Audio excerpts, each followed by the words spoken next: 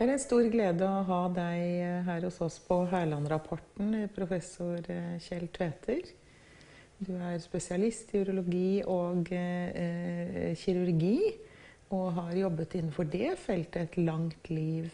Men har også skrevet flere bøker i senere tid, der du snakker om dette med svakhetene ved evolusjonslæren, som jo en teori, som ofte fremstilles som om det var fakta, men som overhodet ikke det, og som imøtegås av ledende kretser på en rekke punkter.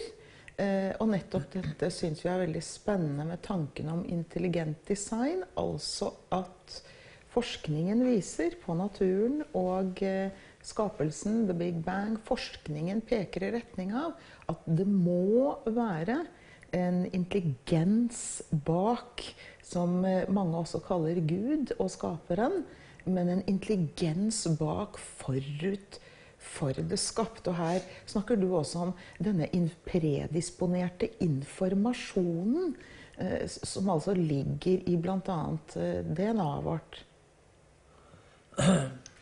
Ja, hvis vi går tilstrekkelig langt tilbake i selve Big Bang-øyeblikket, så var det jo ingen informasjon. Det var noe fysikk, men de to produktene av Big Bang, hydrogen og helium, de inneholder jo ikke noe informasjon. Og vi kommer inn på noe da, og det at enhver form for informasjon som vi mennesker kjenner, den kommer fra en intelligens. En avisartikkel, det en journalist som har skrevet, en bok, det en forfatter som har skrevet. Altså, all form for informasjon som vi mennesker kjenner til, krever en intelligent kilde. Og det gjelder i hvert fall informasjon som meningsfull, da. Og i livet, altså livet vårt, det noen som har prøvd å definere hva liv. Men det egentlig ingen som har maktet for livet så komplekst at det ingen som har maktet å gi en klar, konsis, kort definisjon av liv. Og det nærmeste man egentlig har kommet at man sier hva forskjell på liv og ikke-liv. Og da blir det enklere, fordi forskjell på liv og død natur, det DNA. Altså liv har DNA, død natur har ikke DNA. Og DNA vet vi livets informasjon. Den finnes i alt liv, og hver enkelt av oss mennesker, vi har DNA i hver eneste celle i kroppen vår. Og det som besynderlig, da, kan du si, det at vi sier at all informasjon trenger en intelligent kilde. Men når det gjelder biologisk informasjon, så rådende akademiske syn da at det gjelder ikke biologisk informasjon da, for biologisk informasjon den har dukket opp av seg selv. Så her har vi igjen en kollisjon mellom livssyn. Hva kom først? Matter or mind, som man sier på engelsk, eller det materien som kom først, eller det et sinn, en tanke som kom først? Og personlig så makter jeg ikke å forstå det annerledes enn at informasjon var det første, mind var der før matter, mens altså da et naturalistisk syn sier at det matter som har produsert informasjon, og det makter ikke jeg å forstå, og så vil jeg være, jeg håper å si, ærlig overfor det jeg overbevist om. Men det koster jo, fordi jeg blir jo på en måte Det sto et sted på nettet at det var rart at jeg ville ødelegge ryktet mitt ved å liksom gå inn i denne problemstillingen som vi diskuterer her nå, da, og om informasjon og evolusjon, da. Så hvis jeg skal si litt mer om informasjon, jeg bare tenkte på det. Alle nordmenn kjenner fisken laks. Den fødes i en eller annen elv. Og så når den blir svømmedyktig, så svømmer ned i sjøen, i saltvannet, i havet. Og da kan jeg si at når denne lille laksen er oppe i ferskvann, så har den noen motorer inni seg i hver celle som pumper natrium inn i cellen. Når den kommer ned i saltvannet, så snur disse motorene og går motsatte veien og pumper natrium ut av cellene. Bare, jeg på å si, det er mer enn nok til å ta flere doktorgrader på et sånt system. Og så legger den i gang, og så svømmer den ut. Og den svømmer veldig langt. Den kan svømme helt til vestsiden av Grønland og er borte. Men når den får en viss størrelse, som jeg sier, han passer til et norsk middagsbord, så får den det for seg at den skal tilbake til Norge, til den elven den ble født i. Og vi kan jo tenke oss, altså, hvis du er ute og omgitt av vann på alle kanter, hvordan klarer du i all verden å navigere sånn at du kommer tilbake dit? Og det man mener i dag, da, det er at laksen da styrer etter geomagnetisme, altså magnetiske bølger. Og noen med, ok, da har de liksom løst det problemet da. Men jeg stiller deg spørsmål, hvordan er det mulig? Altså, den laksen må altså da ha en sensor som tar imot elektromagnetiske bølger, og som må være i stand til å tolke de bølgene, slik at han navigerer riktig. Og det betyr jo at han er født med en særdeles avansert GPS, da. Sånn som vi har i bilene våre. Og alt dette krever, ingenting av dette kan bli til ved tilfeldighet. Det er helt umulig, det kan ikke bli til ved tilfeldighet. Det må være en overordnet informasjon som styrer det hele. Og slik kan du ha mange eksempler fra naturen. Ja, det er også interessant hvis man ser for seg et glass som står på et bord. Ja. Så er alle enige om at ja, dette glasset eksisterer. Altså, ikke sant? Ja. Vi kan empirisk studere det fra alle mulige vinkler, fremme hypoteser og deretter undersøke disse hypotesene opp mot den materielle virkeligheten. Vi finner altså ut at dette glasset eksisterer. Vi kan også studere hvor det kommer med antagelser og hypoteser, og deretter etterprøve disse, som jo er empirismen, og vi kan basert på, ikke sant, det vi ser med øyet og materielle verden, kan vi da finne ut at jo, dette glasset ble skapt på IKEA, eller i en eller annen IKEA-fabrikk, og det var en eller annen IKEA-designer som designet dette glasset. Så vi har da etablert at glasset eksisterer, det ser vi kan prøve det ut. Vi har funnet ut hvor det ble laget, vi har også funnet ut navnet på designeren på det glasset.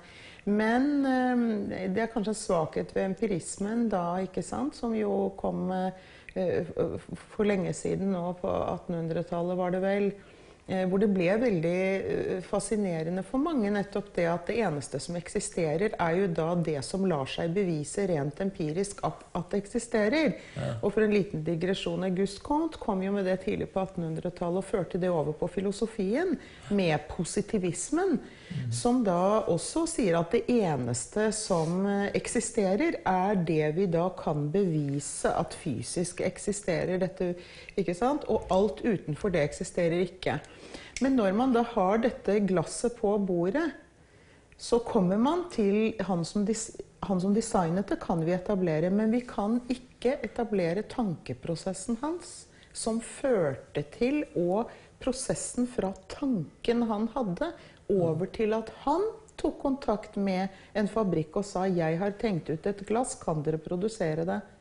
Og en svakhet ved empirismen, for den har ikke evnen til å dokumentere det som skjer inni hodet på oss. Altså det en annen dimensjon som trår inn der. Og hvis man erstatter glasset med et menneske, så vil alle med en gang si, eller i hvert fall hvis man da følger de nåværende populære teorier, at glasset har sin opprinnelse, ja, men mennesket, den levende organismen, som millioner ganger mer utviklet, det har oppstått fra intet. Ja, personlig så betrakter jo jeg mennesket som bestående av to virkeligheter. Da. Vi har en fysisk virkelighet, og vi har en mental virkelighet. Og den fysiske virkeligheten, den jo i kroppen vår. Mens den mentale virkelighet, der det da ulike meninger om hvordan det mulig. Vi har tanker, vi kan planlegge, vi får en idé. Og jeg har da personlig ingen problemer med å se at vi har en ikke-fysisk virkelighet. Og vi har, hvis vi bare har en fysisk virkelighet, så ville vi vel egentlig heller ikke kunne gjøre valg, altså, for da var vel alt bestemt ut fra, jeg håper å si, fysikkens og naturens lover. Og det jo egentlig den mentale del av vår virkelighet som skiller oss fra dyrene og som gjør oss til mennesker. Og det den mentale side av oss mennesker som gjør at vi håper å si, har kunnet utvikle sivilisasjoner, vi kreative, innovative, drømmende, forelsket. Altså materialismen fornekter egentlig mye av dette. Men det som problemet at en materialist, han kan ikke være konsekvent, fordi for å kunne leve livet sitt, David Hume, han var jo den store skeptiker, og han måtte spille backgammon med venner på puben for å koble av fra alle tankene, for han skjønte at de gjorde seg bra ved skrivebordet, men det gikk ikke å leve etter de tankene i en familiesituasjon eller ute sammen med andre.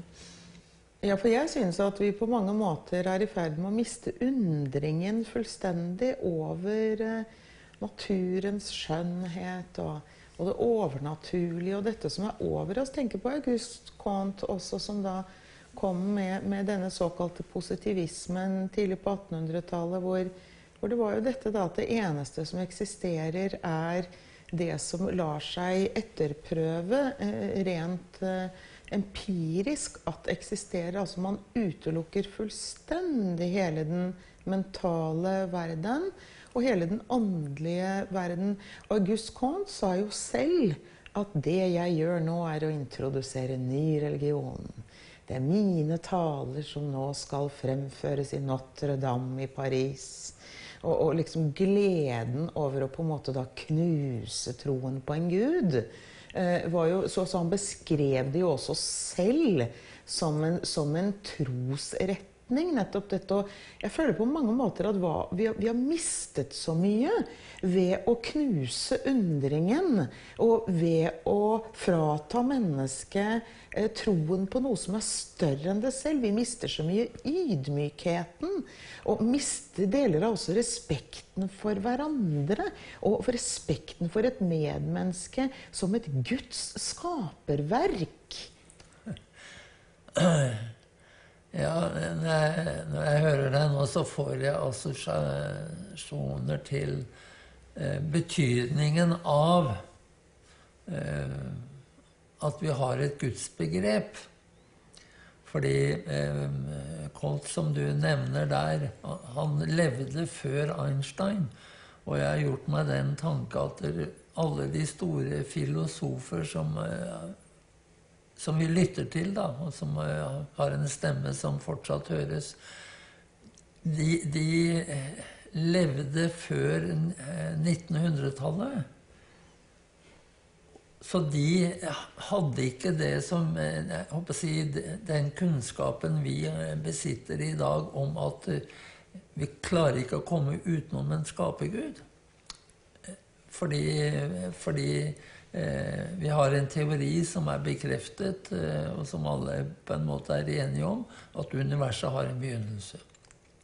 Og det å ha det som, jeg håper å si, en grunnpilar for livet sitt, så vil slike tanker som du nevnte nå da på en måte ikke få en ødeleggende effekt da, for troen.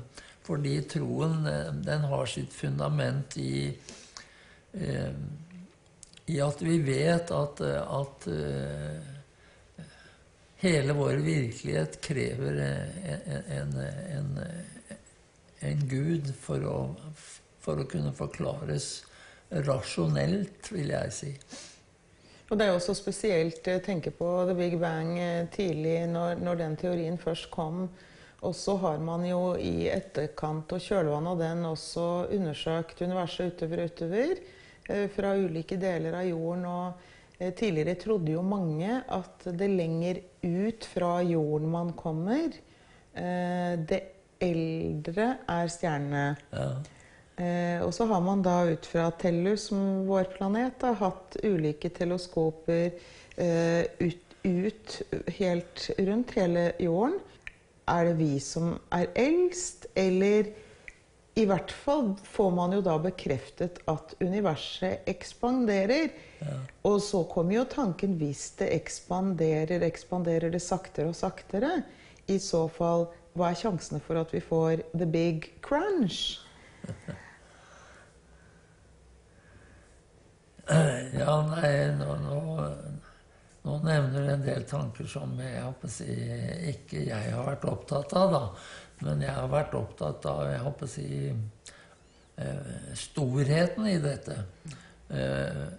Og det siste jeg leste, det gjør jo sånn simuleringsforsøk da, når de skal studere universet. Og det siste jeg leste var at det 200 galakser for hvert eneste menneske. Altså så mange galakser mener man det der ute, at hver av oss, hvis vi skulle oppkalle noen, så skulle vi oppkalle 200 galakser hver enkelt av oss. Så jeg håper å si, det sånne svimlende tall og forhold og størrelser at jeg tror det nesten sunt å ikke tenke på det. Annet enn å se at det magnifike.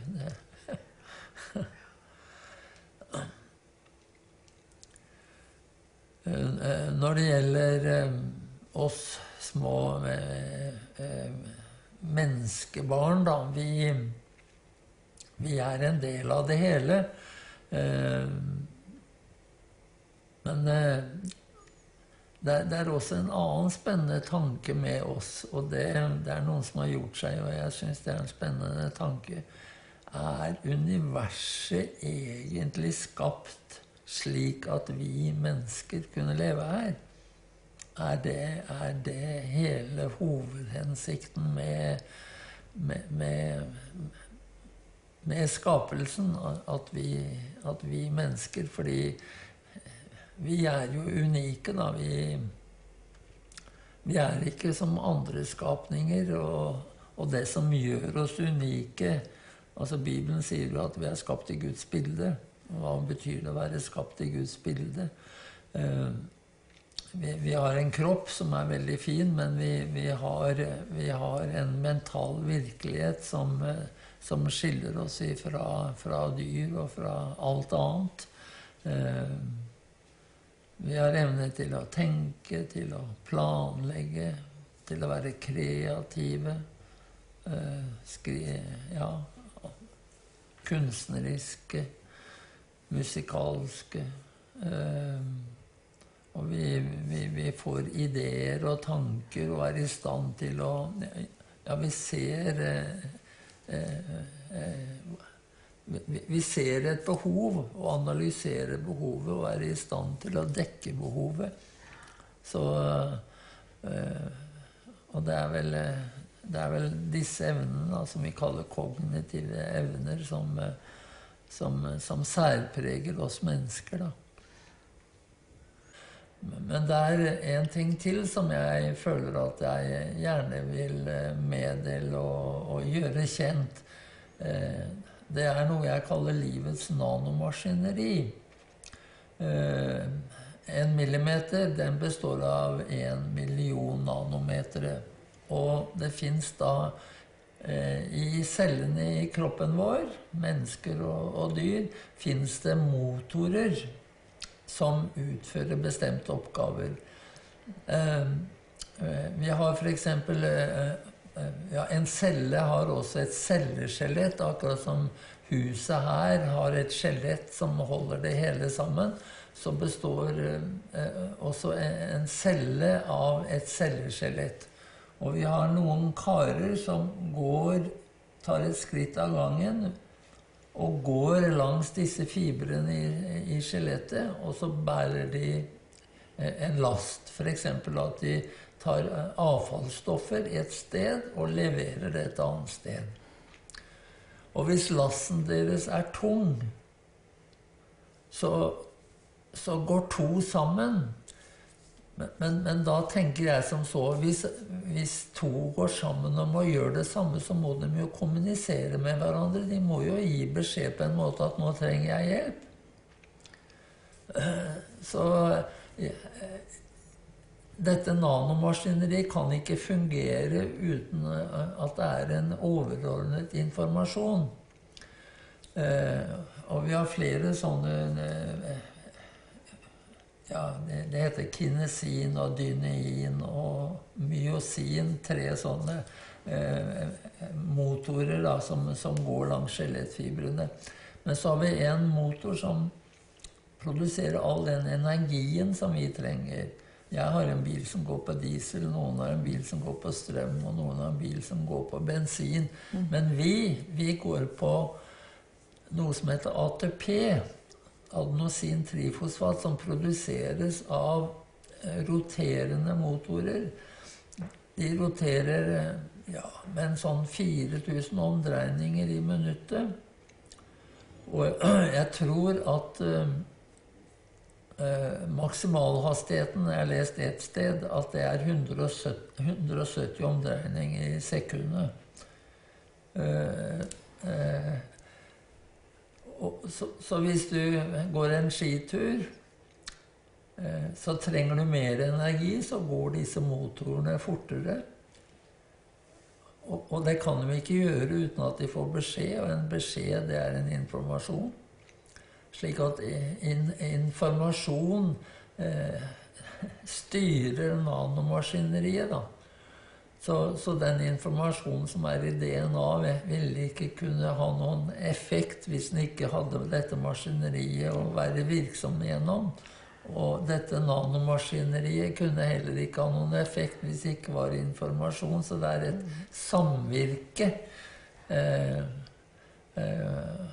Og dette er jo veldig spennende, synes jeg, og det er de som sier at biologien fremover vil bli mer og mer konsentrert om å finne slike systemer og motorer som arbeider sammen, da.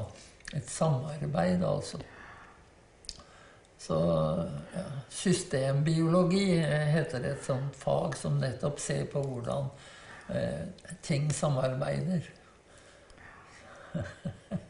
Ja, dette her, jeg synes det er fantastisk. Også noe av det som er helt fenomenalt.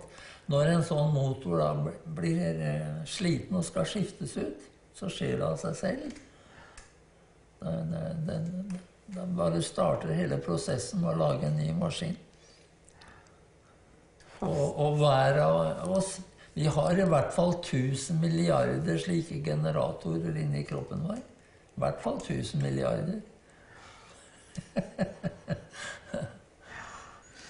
Ja, det er veldig spennende å samtale om disse temaene som handler om intelligent design og svakhetene ved evolusjonsteorien, hvorfor vi har såpass illiberalt samfunn som ikke lenger godtar tenkning og undring, og i stor grad er veldig endimensjonalt rettet inn mot det materielle og materialistiske.